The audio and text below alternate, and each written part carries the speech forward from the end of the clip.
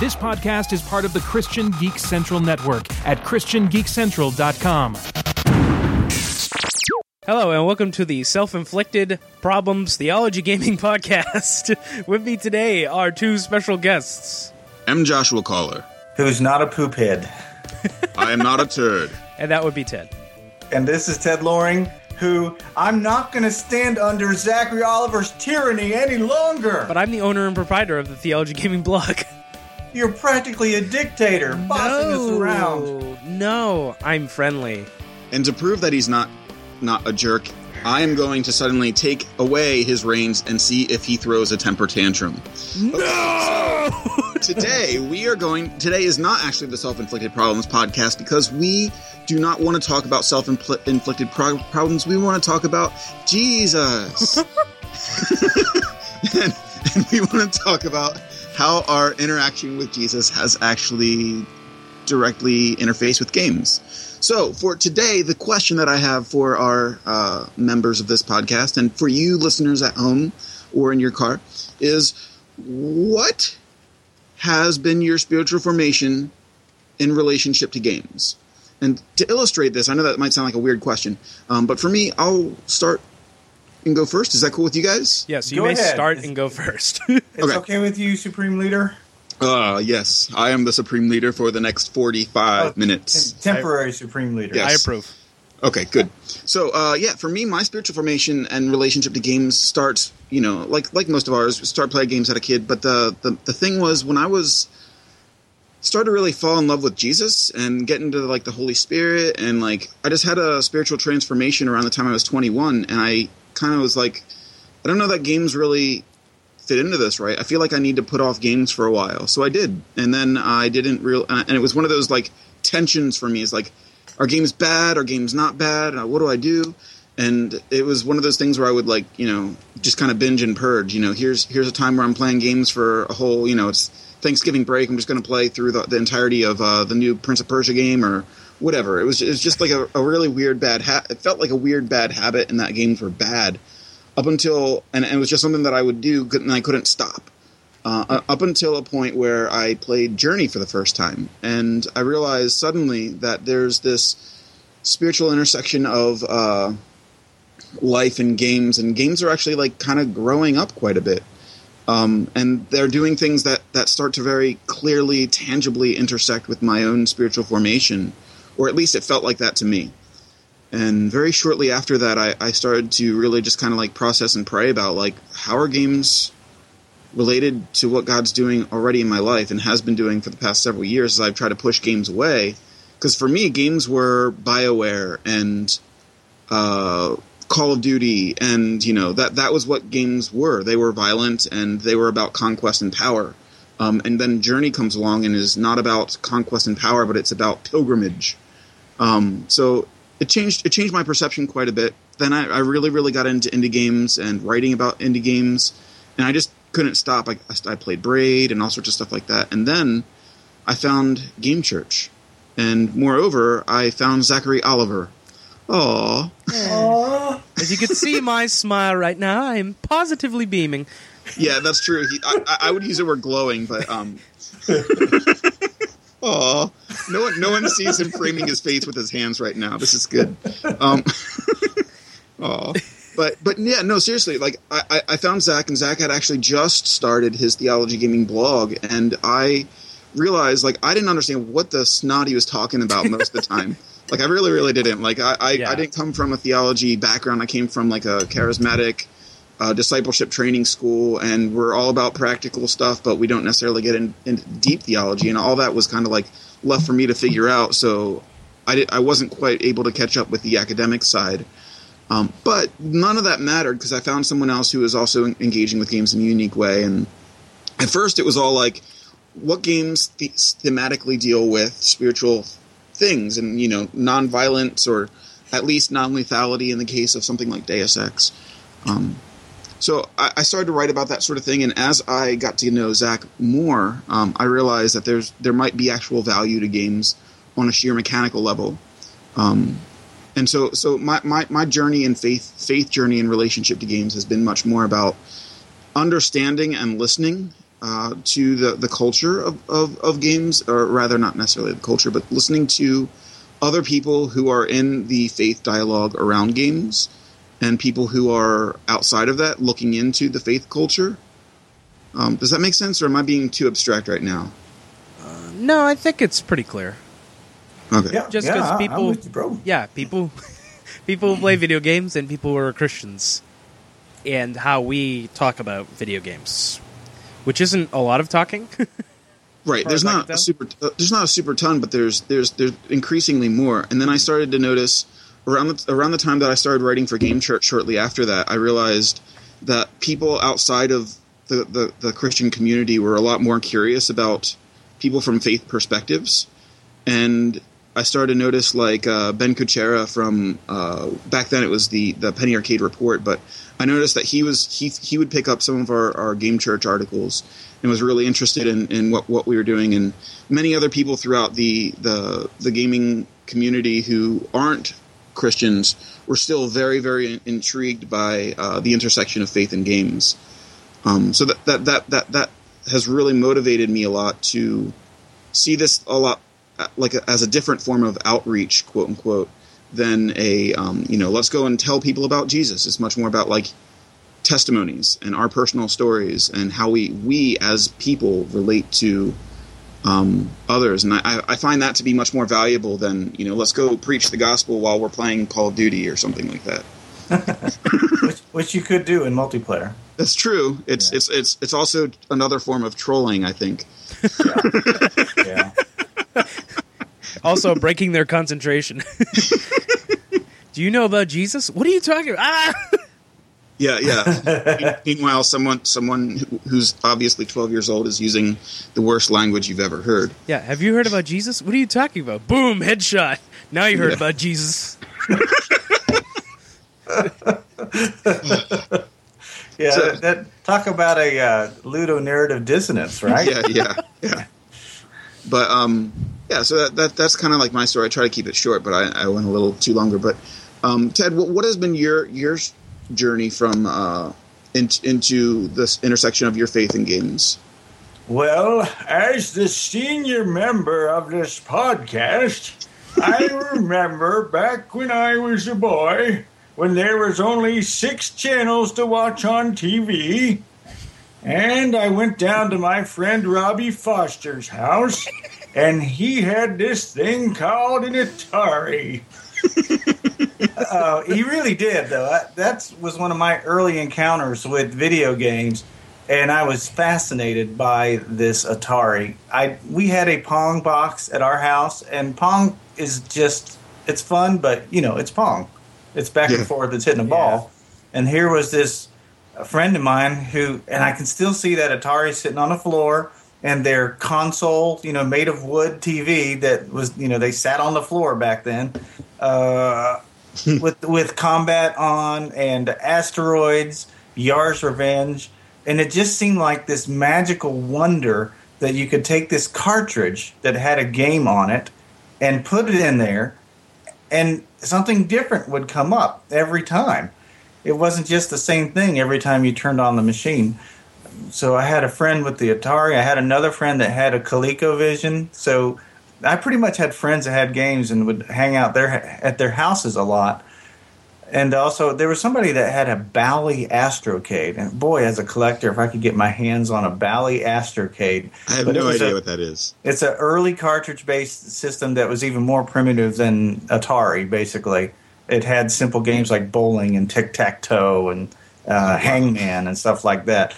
So there was, I think for me, a sense of wonder that video games had in me. Now, I had a bit of a church background growing up, going to a Methodist church. It was kind of more of a nominal Methodist church in terms of faith and the gospel message. I heard a lot about Jesus. I just never really connected the dots with what Jesus meant to me in my life. It wasn't until I was a teenager later on and came to faith. So games were always sort of something that you did, but the games that were being made could not really make you think or be touched on an emotional level, Even if they were like Noah's Ark for NES or whatever. Yes, that I remember what was playing that called? but- Bible Adventures. Bible The first Bible Adventures, Adventures. Yeah. Darn it! Mute. You say the word Bible Adventures and you summon the dogs. Yeah, well, they're coming for the cartridge. They're coming for you. That's one of the hidden mini games inside of Bible Adventures. It's the theme is the death of Jezebel. Yeah. Ted's muting because the dogs. Yeah, the dogs. Dogs. But not sure hopefully, if I'm gonna edit this. the dogs will sleep or be watched. Keep the hounds of hell at bay. We need to play Sleeping Dogs right now. I don't know what happened, but the whole house erupted. Apparently, I was in great danger, but I'm safe because of 2 huge German Shepherds. Now, Gandalf. I was talking about games and wonder, yes, and then coming to Christ in my teenage years, going to a summer camp is where I started to follow Jesus with a real interest, and then around 18 is when I made a commitment of my life, not just sort of like I gave my heart to Jesus like I did when I was younger. Around 18, 19 years old, I started to really just think about the impact of what it would mean to truly follow Christ my whole life. And around that time was the late 80s, mid to late 80s, so Nintendo was starting to come into play. But games were something that were just always there, not really intersecting very much.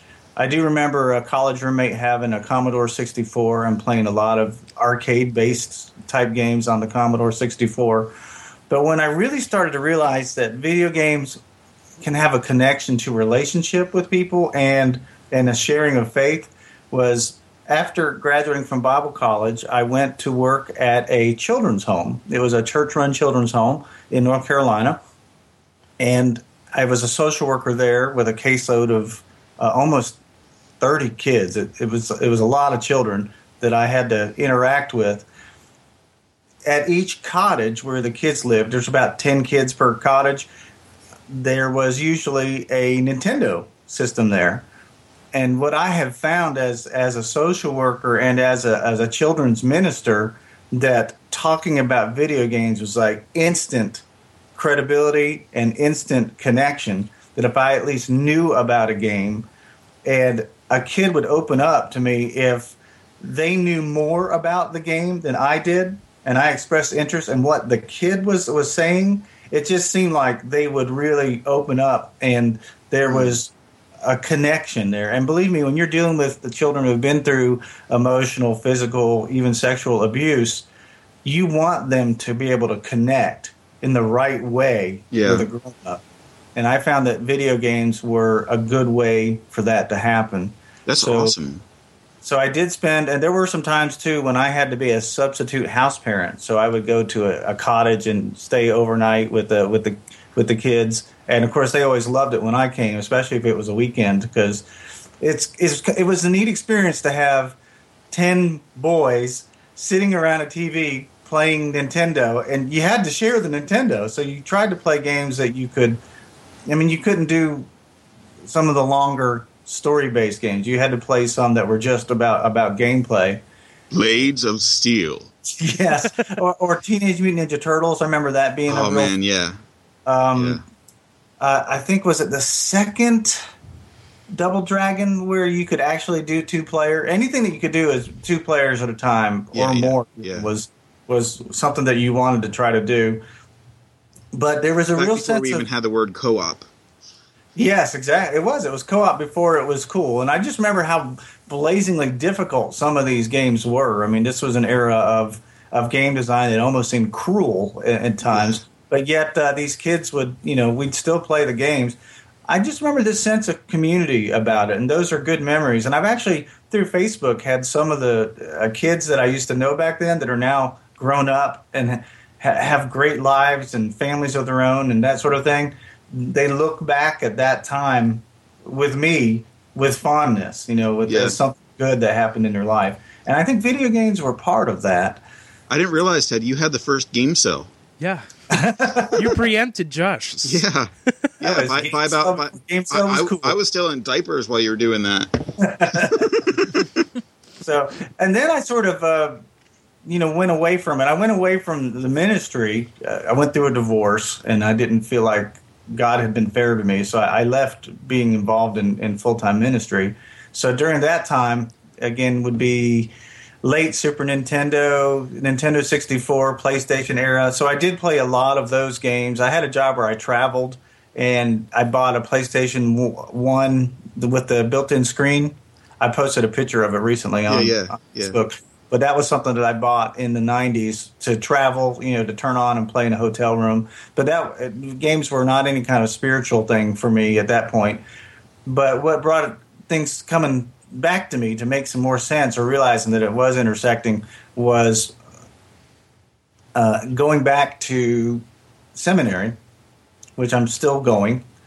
And I just realized, in theology, there's so many subjects that you can talk about, and they're usually deep. It's really hard to skim along the surface of theology as a subject.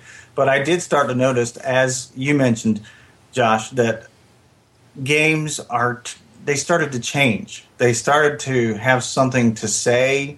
They started to have a depth in their design and gameplay that, not that it didn't exist especially in the Nintendo era. There were some games that really did make you think, but there became more of a spiritual dimension, I think, to games in from the mid 90s onward. That's just my theory. Cool. So I started to, I put wildmanted.com. That was actually up once just as a children's ministry type site, so that people could go to that and get information, so they could book me to go visit their children's church. And I changed it a couple years ago to talking more about video games and theology. And that's how Zachary and I became friends somehow or another, just through that. But I went to your site and I was like, oh my goodness, I'm not alone here. I really thought I was just this wanderer in the night with this interest. And what Zachary has done is created this community, I think, for us to do that. And there's so many of us. It's tremendous. Yeah. So for me, I guess the deal of it all for video games for me, and as far as having a testimony, is the sense of wonder that video games can produce in you, and also how they can actually aid in relationship and connection with people. Yeah, that's really good. That's awesome. Huh. Cool. And I give it 2 wolves up. 2 thumbs up. Two wolves up. Video games. 2 wolves. All right, Zach, how about you? Okay, so I'm weird. All right. You're not allowed to say you're weird. That's telling. You have to show. Okay. Showing through dialogue. Yes. Okay, so... You can't do that. Yeah, I'm doing it right now. Tell me a picture. Okay, so my parents became Christians around, I want to say, or at least hardcore Christians, late 80s, and I was born in 1987. So basically, I've had a kind of separate video game life and church life for most of my existence on Earth. Because churches are not necessarily pro-video games. At any time, shape, or form, doesn't matter. Nerdy things in general. I mean, it started with Dungeons & Dragons or whatever, right? And it's probably gone farther back than that. So, in terms of churches and video games, they remained separate. Sort of like the separation of church and state in whatever kind of field you want to think about. Now, as for me, I'm playing video games at the same time that I'm learning about Jesus Christ and God and Bible and whatever. So, naturally, the two things are just going to intermingle in a young mind, because that's just how people's brains work. So, so a lot of the time I'm like, I'm playing Mario, and then I'm learning about Jesus, and it's kind of this weird mixture of things. So this is the first time that you hear about the Rapture, you're going through Chrono Trigger. Yeah, or that kind of thing, Yeah. Of being afraid of Lavos at the same time they hear about the Rapture. Not exactly the greatest combination of things in the world to be thinking about, but Yeah. That's And just your how it parents is. never had trouble with video games. And my they- parents didn't have any problems with video games. I was playing Mortal Kombat when I was super young, and they didn't have any problems with it. So, I continue to play it because they always made sure to tell me that there's a difference between what's on screen and what's reality. Yeah. You're always making that distinction, right? My brother likes to rip my head off in the game. Doesn't happen in real life. Yeah. It's not possible for you to rip someone out and have their spinal column dangling before you. No, nor did I bother trying. Strangely enough. And I think that's the key point. I never tried to kill anybody outside of a video game. And I also have problems killing bugs now. So I was painting my house the other day, and a wasp flew by my head, and I almost killed myself falling off a ladder trying to avoid killing it. So let me tell you so in terms of there being a distinction between video games and Christianity, there's always been that divide. And especially when I brought friends over, I'm not really got a testimony story because I've just kind of been a Christian forever. I know that's kind of unexciting, right? No, that's fine. No, but I think that's No. great. I have a buddy who's a pastor, and he has the classic Coke dealer story, and he's always like, no. I wish that I had a boring testimony, or quote unquote boring testimony, because that's like a testimony of faithfulness. And evangelical churches tend to emphasize like the testimony, right? The change story is probably. I just love a classic Coke dealer testimony story, though. I have not had the magical transformation story because I've always been this way, so it's not So no big exciting thing there. But in terms of getting other people who I know who are Christians to play video games, that proved to be a tougher challenge. How so? So I basically, I started making friends at school and that sort of thing. So when they come over, it's like, what's my favorite hobby? Video games, right? So I get one of my friends to play Star Fox, and he's never played like any video games before. Oh wow, yeah. That's going to be a weird first thing to introduce somebody to. Yeah, but he was like totally obsessed. We just played it all day. Totally wired on whatever kind of sugary products there was going to be wired on back then. And then basically we sent him home, and then his mother came and said, "You can't let him play video games anymore coming over to my house." He came home, his eyes were like saucers. He just couldn't stop talking about video games. So, and then Pokemon came along, and I evangelized everybody in my Christian school about Pokemon, which ended up being a poor decision for the school leadership. Trying to deal with a massive influx of people either using Game Boys or trading Pokemon cards. Yeah, that's going to be a big deal. Yeah. And as far as I know, they were not thought to be evil or demonic if they were just sort of distractions. Yeah. And I'm sure a lot of people thought that, but that's how it always has gone. Video games have always been kind of this like thing that is out there, but we don't really care about because it hinders spiritual formation like a lot of other things. Any kind of, alcohol, whatever.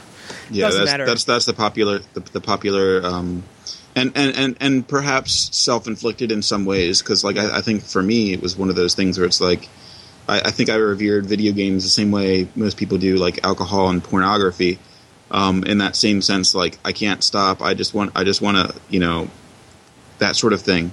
But it was really a lot more about it really is a lot more about the kind of connection and maturing past moderation and liberty. It's like you understand what something is, and you don't always do it when you're alone by yourself, and suddenly it doesn't become a life controlling mechanism anymore. Yeah, my parents were always playing video games with me, and friends were playing video games, and family, that sort of thing. So it's never been like my solo activity. That's a really big deal that your parents like involved you, like that they were involved in playing games with you. That's like really, really important and rare. Yeah, and over time it kind of became like my thing. Yeah. To play video games, but I was originally playing them as a group activity because my brother played a ton of video games too. So it's always been two people at the very least. You and your brother player stuff played through Mega Man 2 together. Yeah. Yeah. A ton. I've been trying to think why I didn't have games in my own house.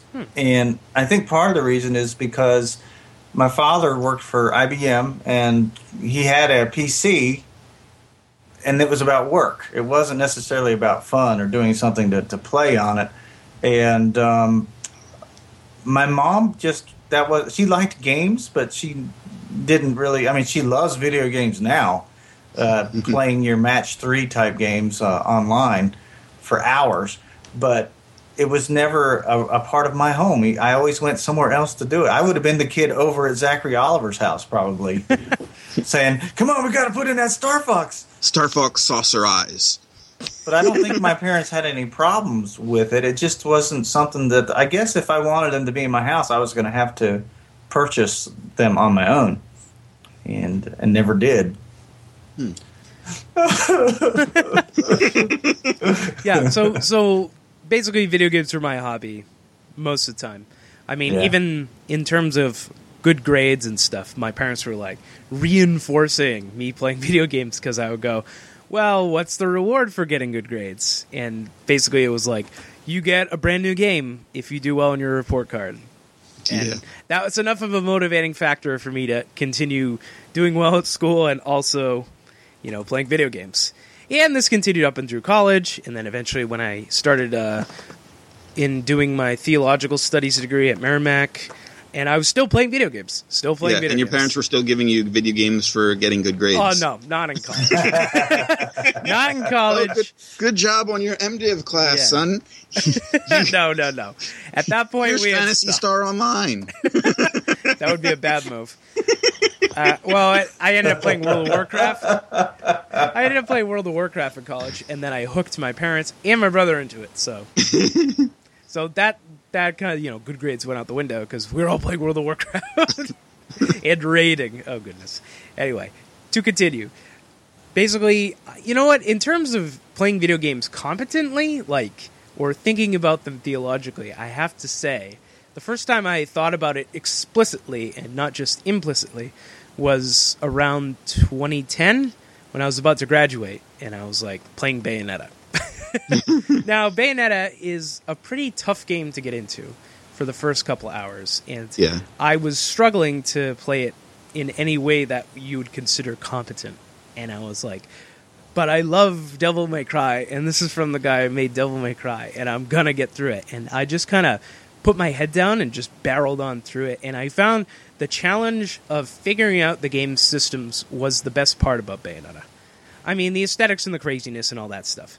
And I found that doing this and figuring out Christianity and the Bible and all this stuff were requiring about the same amount of mental effort from myself, personally. So there was this weird, bizarre blending of trying to mess around and understand how Christianity worked, or at least trying to explicate ideas in Christianity, and also the effort that I expelled in video games in just kind of forcing my way through challenging video games, not just passive stuff. Because I played a lot of AAA games and the stuff that was coming out around that time, like Mass Effect and BioShock, and just these games were not just doing nothing for me. And I was like, is this where video games are going? And then I sort of played Bayonetta hardcore and got 50 hours in, and I said, well, this is the kind of game I like. Yeah, and I think that the difference is the aspect of requiring of the player a very large amount versus wanting the player to get through the experience. That is kind of like the mainstream of AAA design. Yeah. And the thing about Bayonetta is that it ranks you after every single battle. Every pitched battle, it says, here's your rank. You either are really good or you are awful at the game.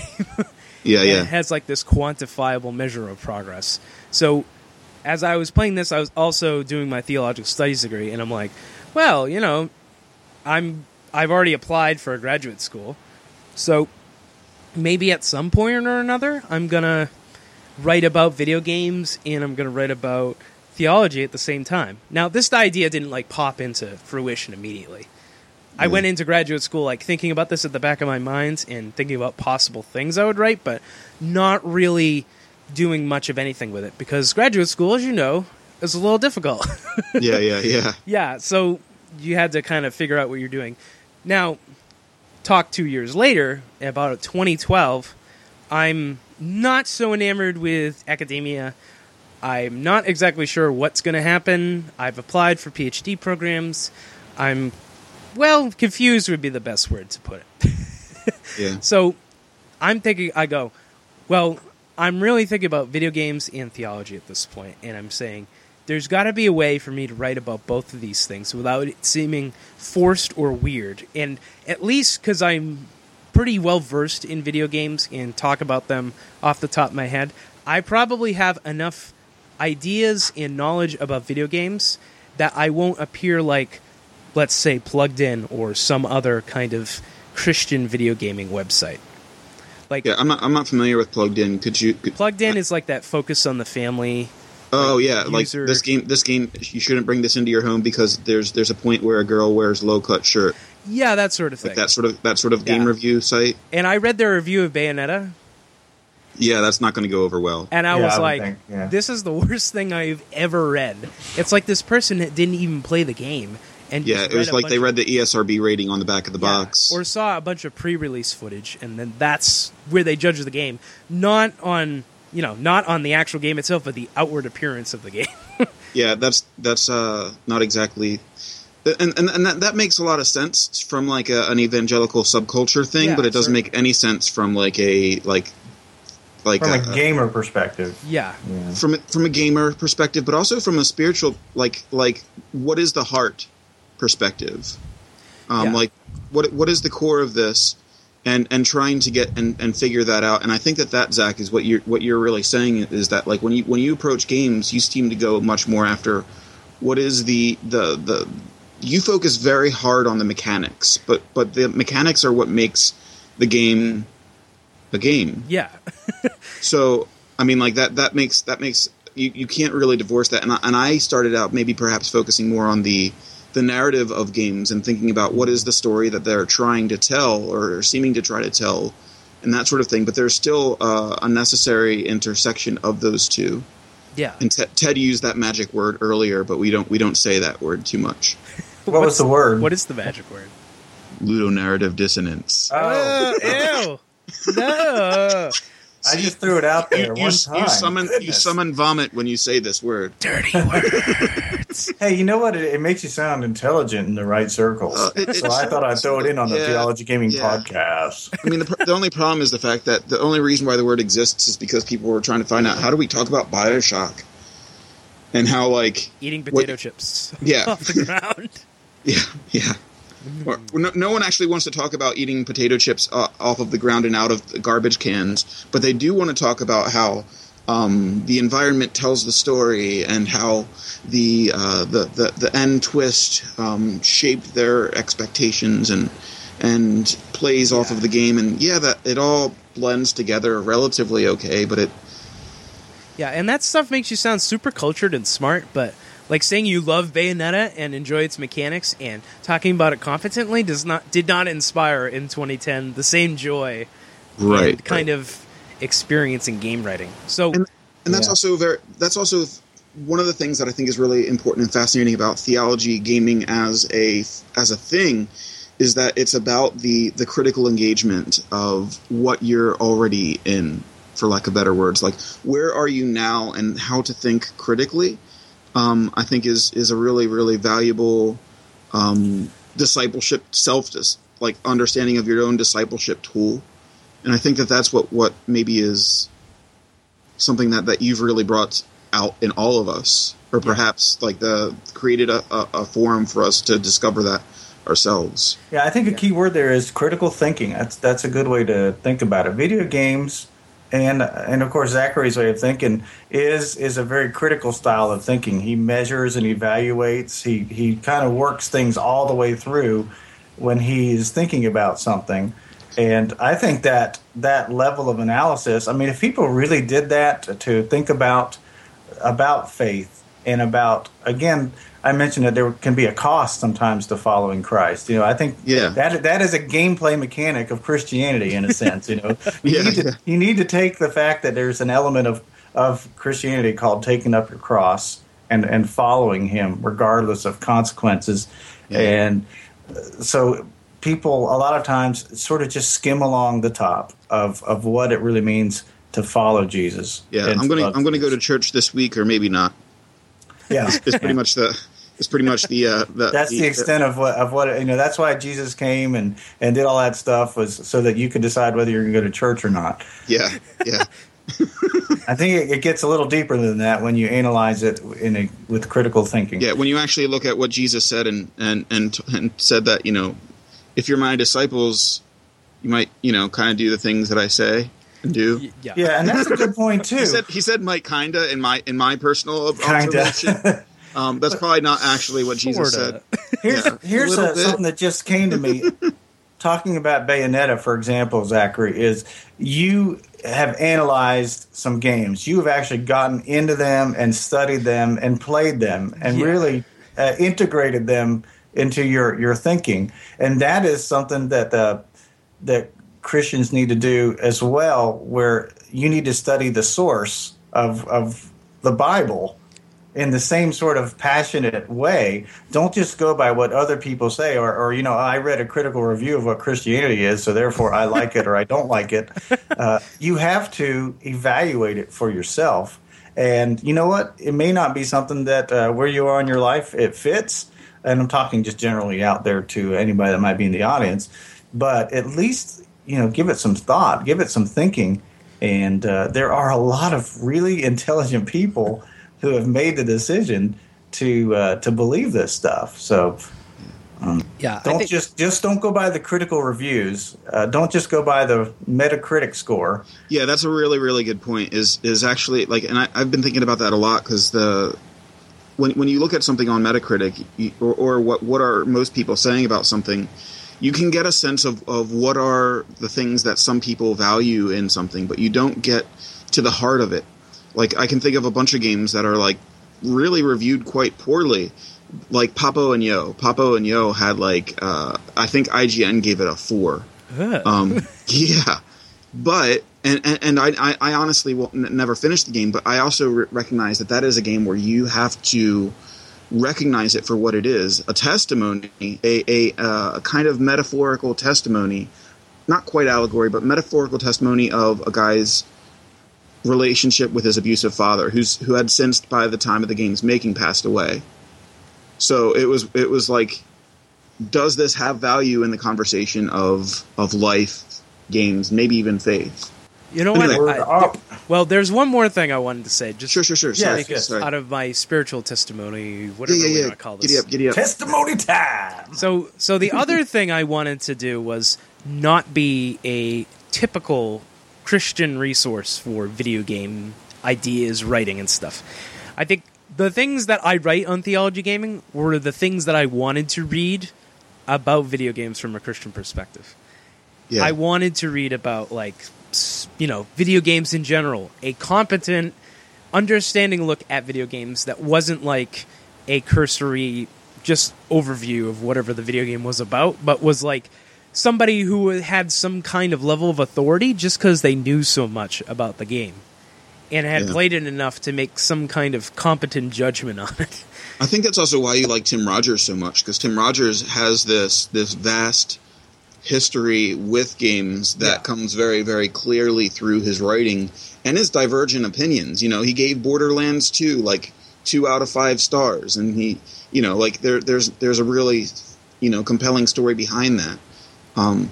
Even if I don't love his writing style all the time, at least I know that he can make a judgment on a game, and at least it's something I can actually believe and trust, because he knows enough about video games to convey the ideas to me clearly enough that I get it, even if it's 10,000 words long. And even if he's involving the discussion of why he bought these stonewashed pants from a dealer on the side of the street corner, and how that somehow sort of relates to The Last of Us. Or how Suda51 gave him a pair of jeans that he wasn't using anymore. That was actually more along the lines of what I was thinking, because you're using a real example and I just made mine up. Hey, it's close enough. It's Tim Rogers, so it could be anything. Yeah. But anyway, it's like talking about video games competently and just dissecting it. It gives you a level of authority with actual video game people, because that's what they're thinking about a lot of the time. Or they're thinking about the narrative thing, right? either you're in mechanics or narrative at this point. You're in ludology or narratology. Those are the two obvious camps, but I think it goes a little bit deeper than that. But instead of discussing the theory, I want to get into the practicals now, and I think that that's actually a good point to bring up. What are you playing? I'm talking to the listeners at home, not you guys. No, I'm just kidding.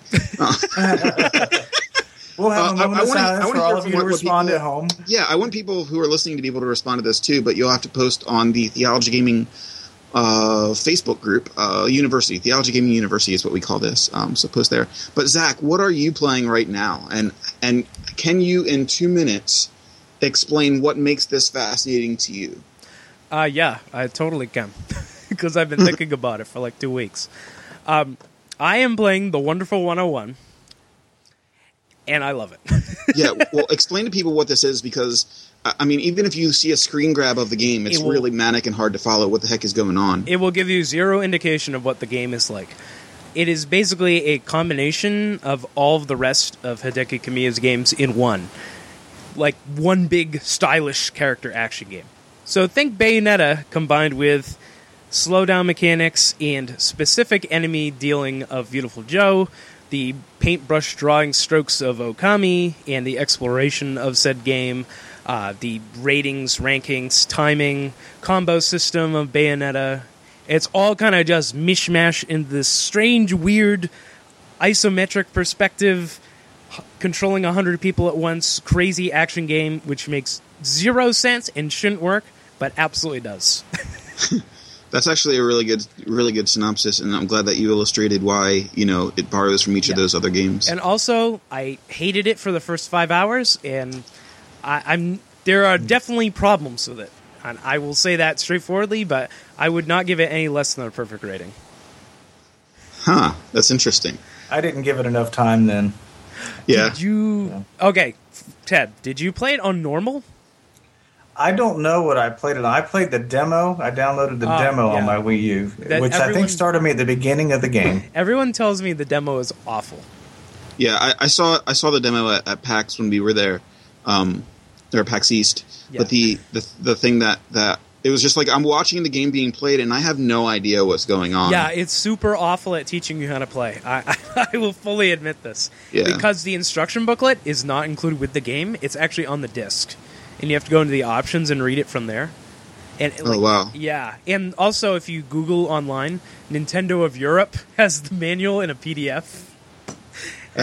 I needed weird. that. Yeah, I needed that to figure out how to play. But once I had a grasp on how the game was actually supposed to be played, rather than how I wanted it to play, it ended up like clicking, and it was just like super awesome. Sometimes that's actually what really makes games fun, is when you get so into them that you have to investigate, and it's this esoteric, weird, I have to read the manual in Portuguese or something to figure out.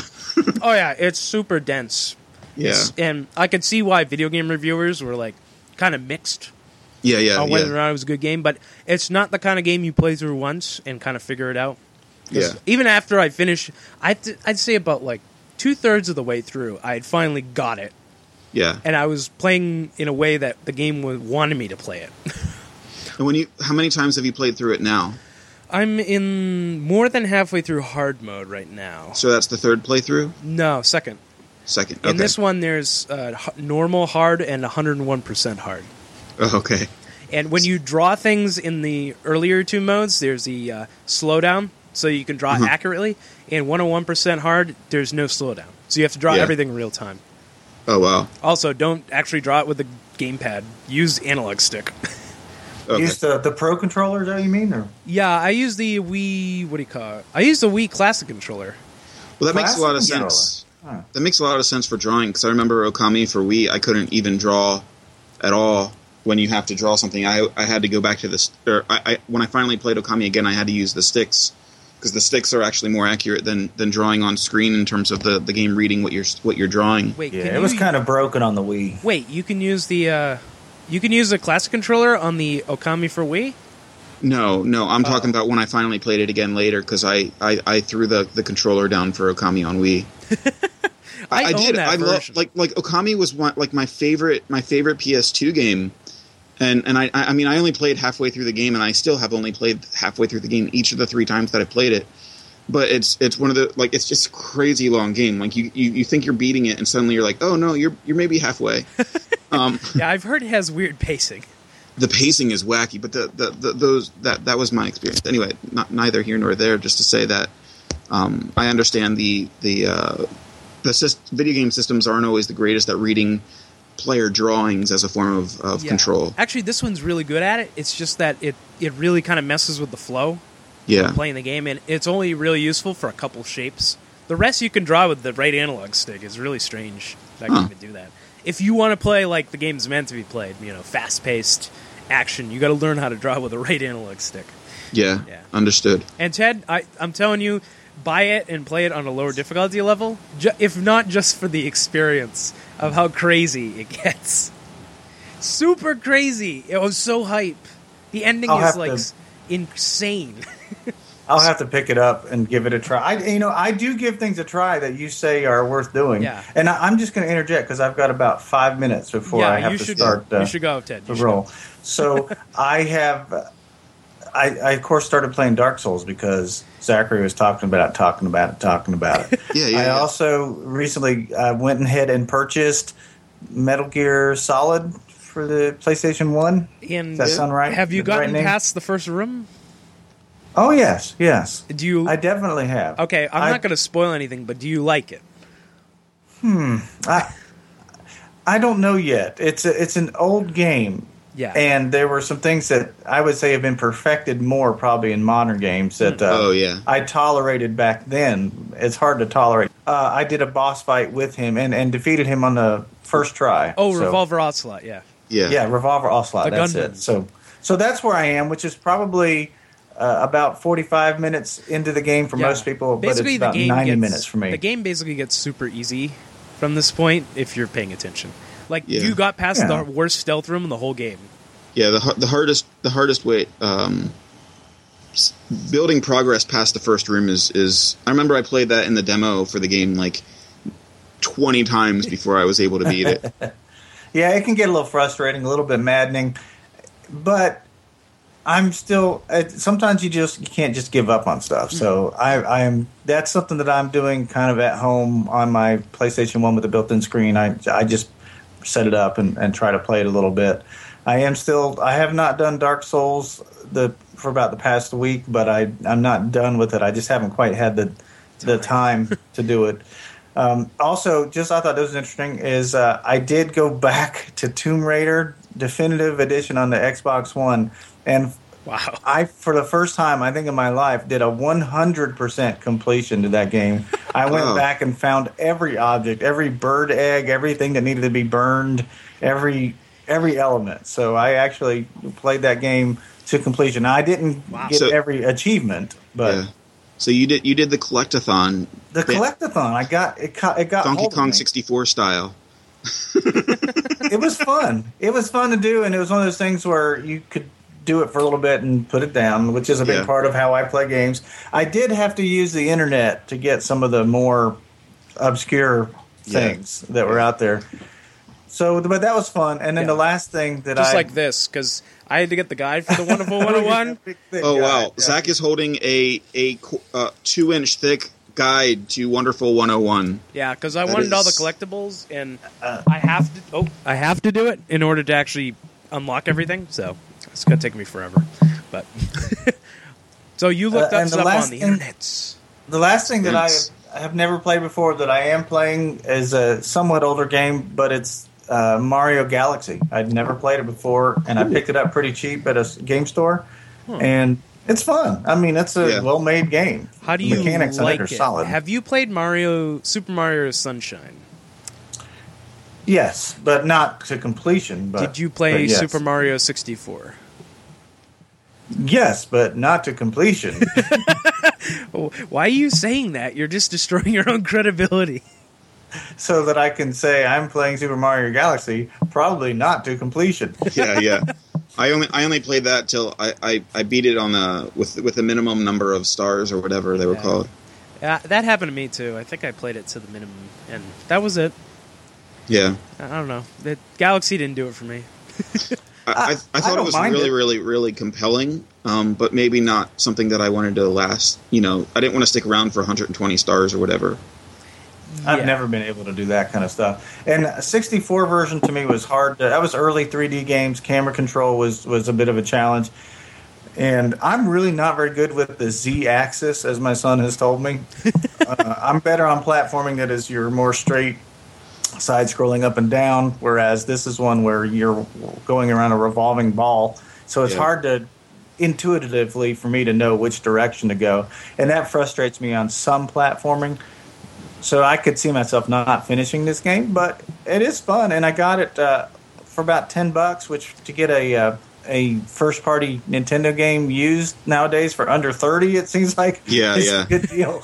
So. Yeah. It's rare to get any game with Mario in the title for under like $10 less than that originally retailed. Like it's true, isn't it? Yeah, yeah. It's strange. Mario Sports Mix is the bane of my existence and my Wii library.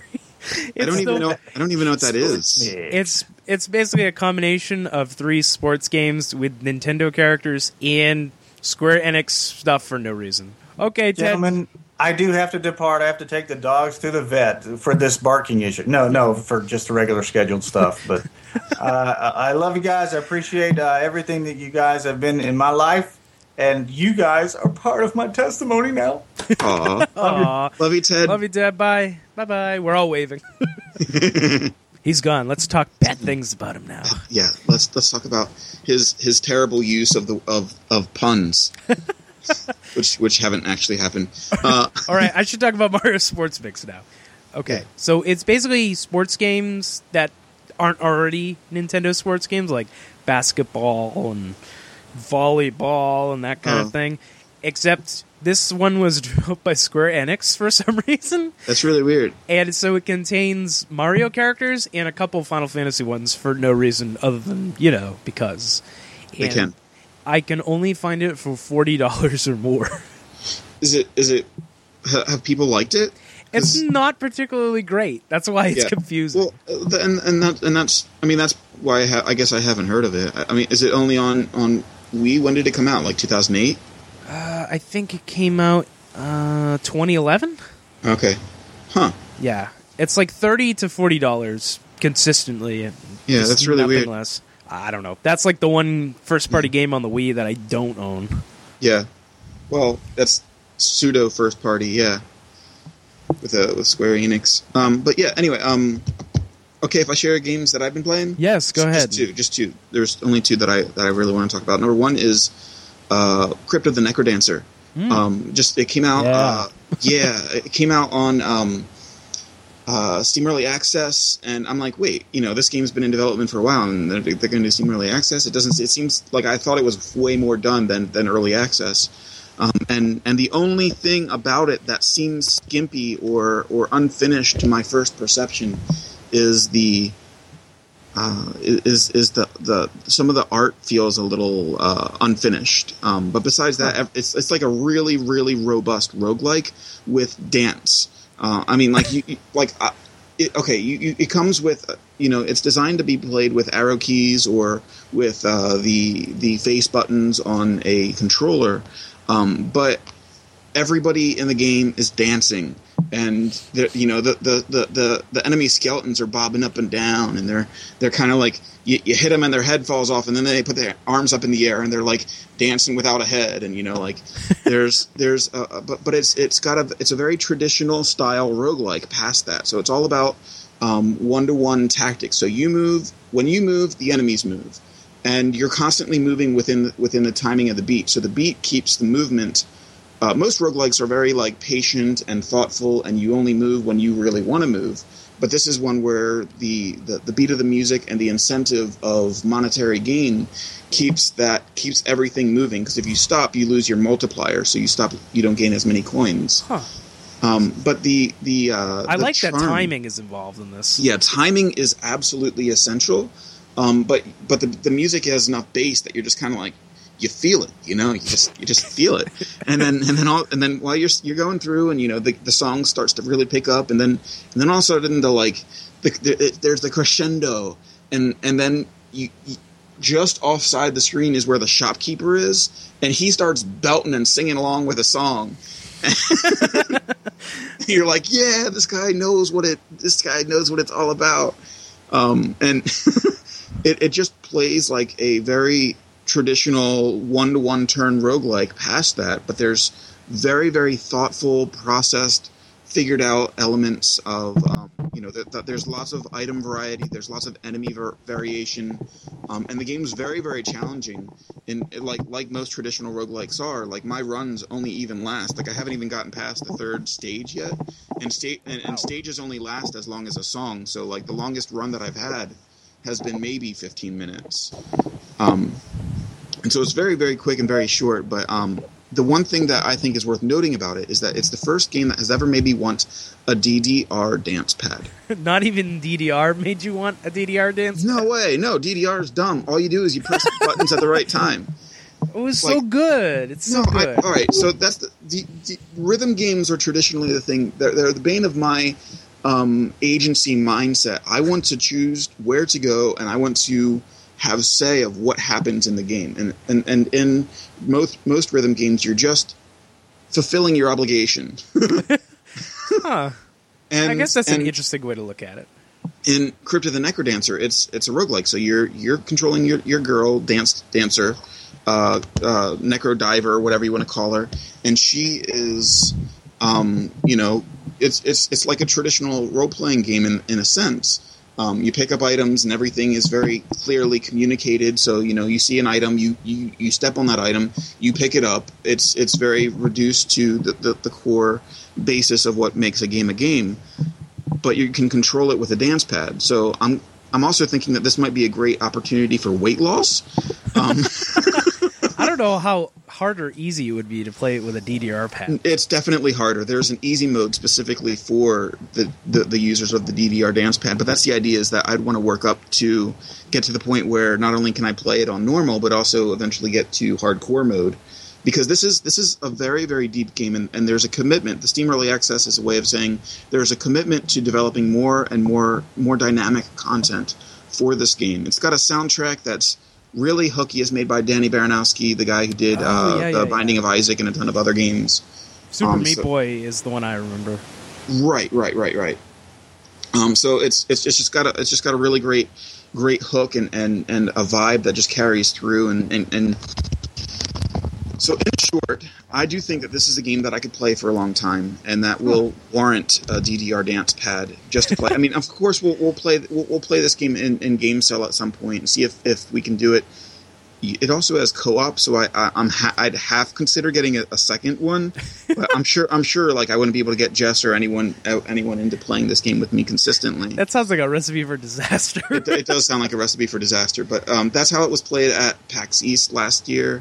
This year, rather. I saw it and I was like, I don't know if I want to try this or not. Right, and that's the question, is whether or not that is going to be the first way you want to play. It's probably not the first way people want to play the game, but once you get into the mindset of the dungeon crawl roguelike mixture of things, and it's just a really well done roguelike. Like there's a ton of the closest roguelikes that I can compare it to would be like Cardinal Quest, which was very, very traditional in its function, but still very much about the basic tactics of where do I put my guy in relationship to the enemies, and how do I get an edge in on them, and how do I just stay alive. So yeah, that's Crypt of the Necrodancer. I'll have a lot more to say about it over time. I'll definitely have a write-up, an impressions thing about it on Plus 10 Damage. I've got a couple DDR dance pads hanging around, so... Do you have a USB one for PC? No, I have PS2 ones. Okay. So if you got an adapter like that would actually work too. Yeah. You can buy an adapter. It's like $5. $5. Yeah. Well, I'll have to ask you if you want to sacrifice one of them for if I get the dance pad and I'm like, I need a partner. Yeah. Well, it depends on what kind of DDR dance pad you want too. Yeah, that's what I'm finding, is that like I just want one that doesn't slip, so I can put it on my carpet and dance on it. I don't know enough, considering I've never gotten into any other games that have used one. Yeah, and the ones that say non-slip usually do slip. So Yeah, that could be a problem. you got to But find the that's- one with the foam pads inside of it. Okay. Yeah, those are the best ones. All right. Well, I'll have to second guess my purchase on that. There's actual Crypt of the Necrodancer dance pads you can get that are actually like hard materials. So they're very very sturdy, but also very expensive. Yeah. And go for about $300 a pop, which is not in my imagination. The ones that were made of steel that kind of look like the original arcade cabinet usually break super easy. Oh, really? Yeah, so it depends on what the build quality is. Yeah. So that's something that I'll have to keep in mind. I mean, I'm only I'm willing to maybe get the $30 non-slip ones just because I think it'll be worth trying out and seeing if it's worth a deeper investment. I know that might not be the best way to do it, but I'm not completely convinced that I'm going to be able to stick with it because I know myself. I don't think you want any of mine. I stomped them out of existence. So no problem. But yeah, so that's one game that I would highly recommend anyone picking up. As of right now, even though it's Steam Early Access, it's very, very complete roguelike. Probably like $15. I forget exactly how much it is. Then the other one that I really, really like is a little cheaper. It's $10. It was a PlayStation Vita game first called Ali Ali. It is best described as a descending skateboard game. It's a downhill-ish skateboard game. You're not actually heading downhill. You're just progressively falling down steps, railings, things along those lines. Oh, and the Ollie, goal of the Ollie. game, Okay. Yeah, Yep. and the game is all about getting a really good run-in. It has a lot of the charm that originally made like Tony Hawk's Pro Skater really compelling, but it's a 2D side-scroller with an auto-runner start.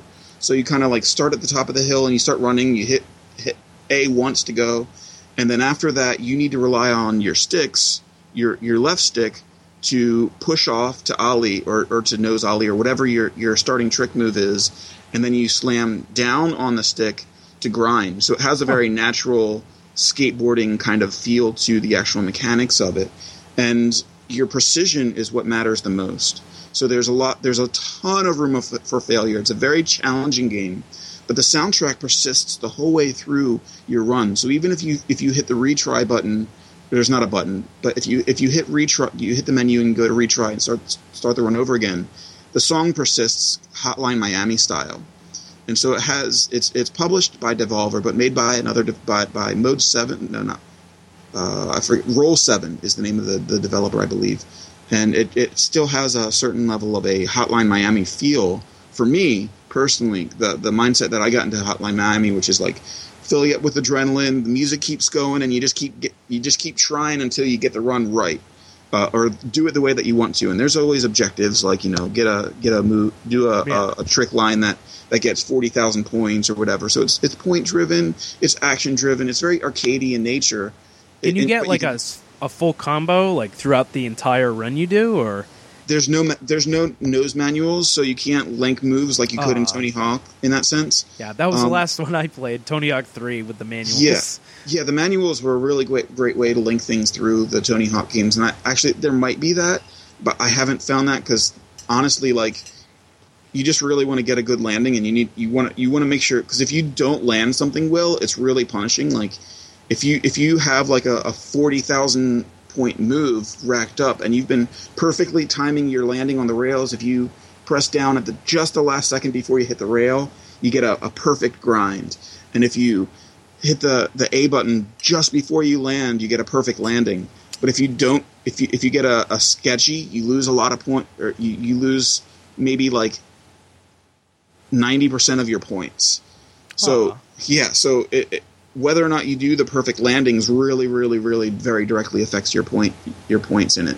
Very similar to like traditional skating. Like if you're seeing a guy who's actually skating on a course, a landing is what really defines the quality of the trick.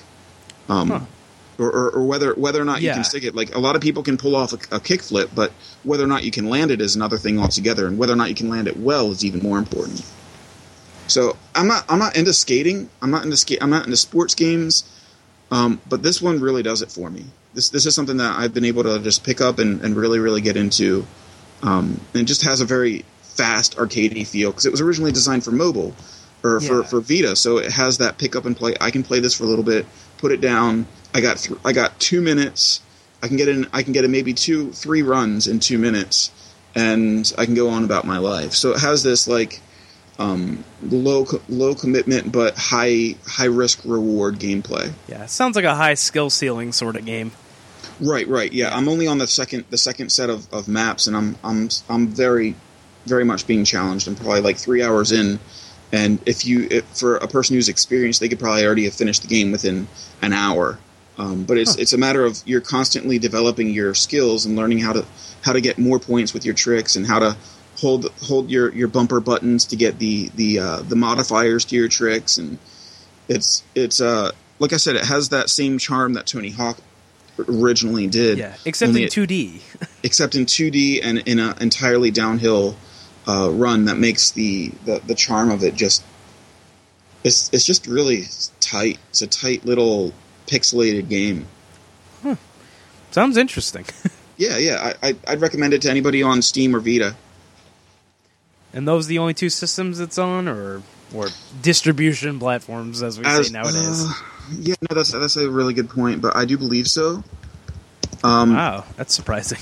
Yeah, it just came out on Steam shortly a little while ago. Like, it's also on Mac and Linux and PS4 is what they're saying. I don't know. Actually, the PS4 release date is to be announced. TBA, yeah. PS3 and PS4 are both TBA. So yeah, we're back into the age of exclusives. So yeah, I mean, to some degree, it's honestly, I would say, like, if I was a developer of this game, I would definitely focus on, because this is like the perfect game for Vita. Like, it just really, really is the kind of game that it plays directly off of the analog sticks. You want to have a controller for this. It's not something.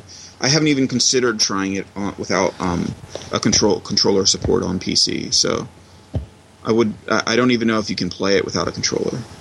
Huh. So that's what I've been playing, and that's all I've got to really say. Is there a new Tim Rogers game for the Vita? I can't remember what it's called. You mean Video Ball? No, about the dog. The What? dog that ascends the ladders. I can't remember what this is called. I have to tell you about this because I know you have a Vita. No, I don't have a or Vita. you play a Vita at least. No, I haven't actually. I haven't actually played a Vita. Oh goodness. There is one though about a dog who ascends a tower.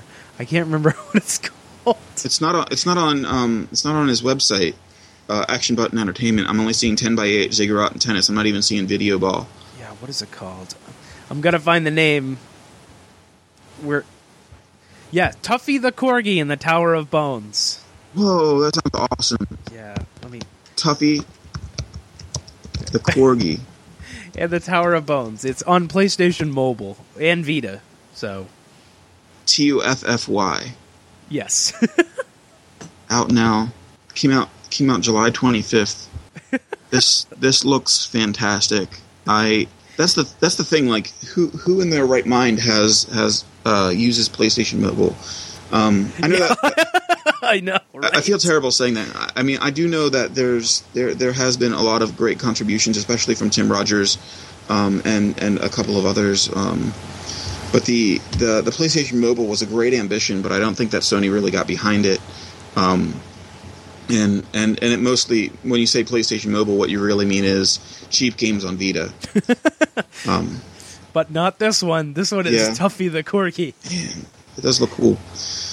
But yeah, so one day I might get a Vita. I don't know. Actually, I think that quite honestly, I will get the PlayStation TV because our Roku in our bedroom really sucks, and being able to have a PlayStation TV in our bedroom and being able to pull things off of the PS3. Well, actually, can you pull? I'm not sure if you can pull things off of the PS3. But you can use Netflix on it. So, but you can use Netflix on it, and you can play some Vita games. And I have some Vita games thanks to PlayStation Plus, and have never actually played any of them because I don't have a Vita. Yeah, I don't know. The Vita just doesn't seem like something I need.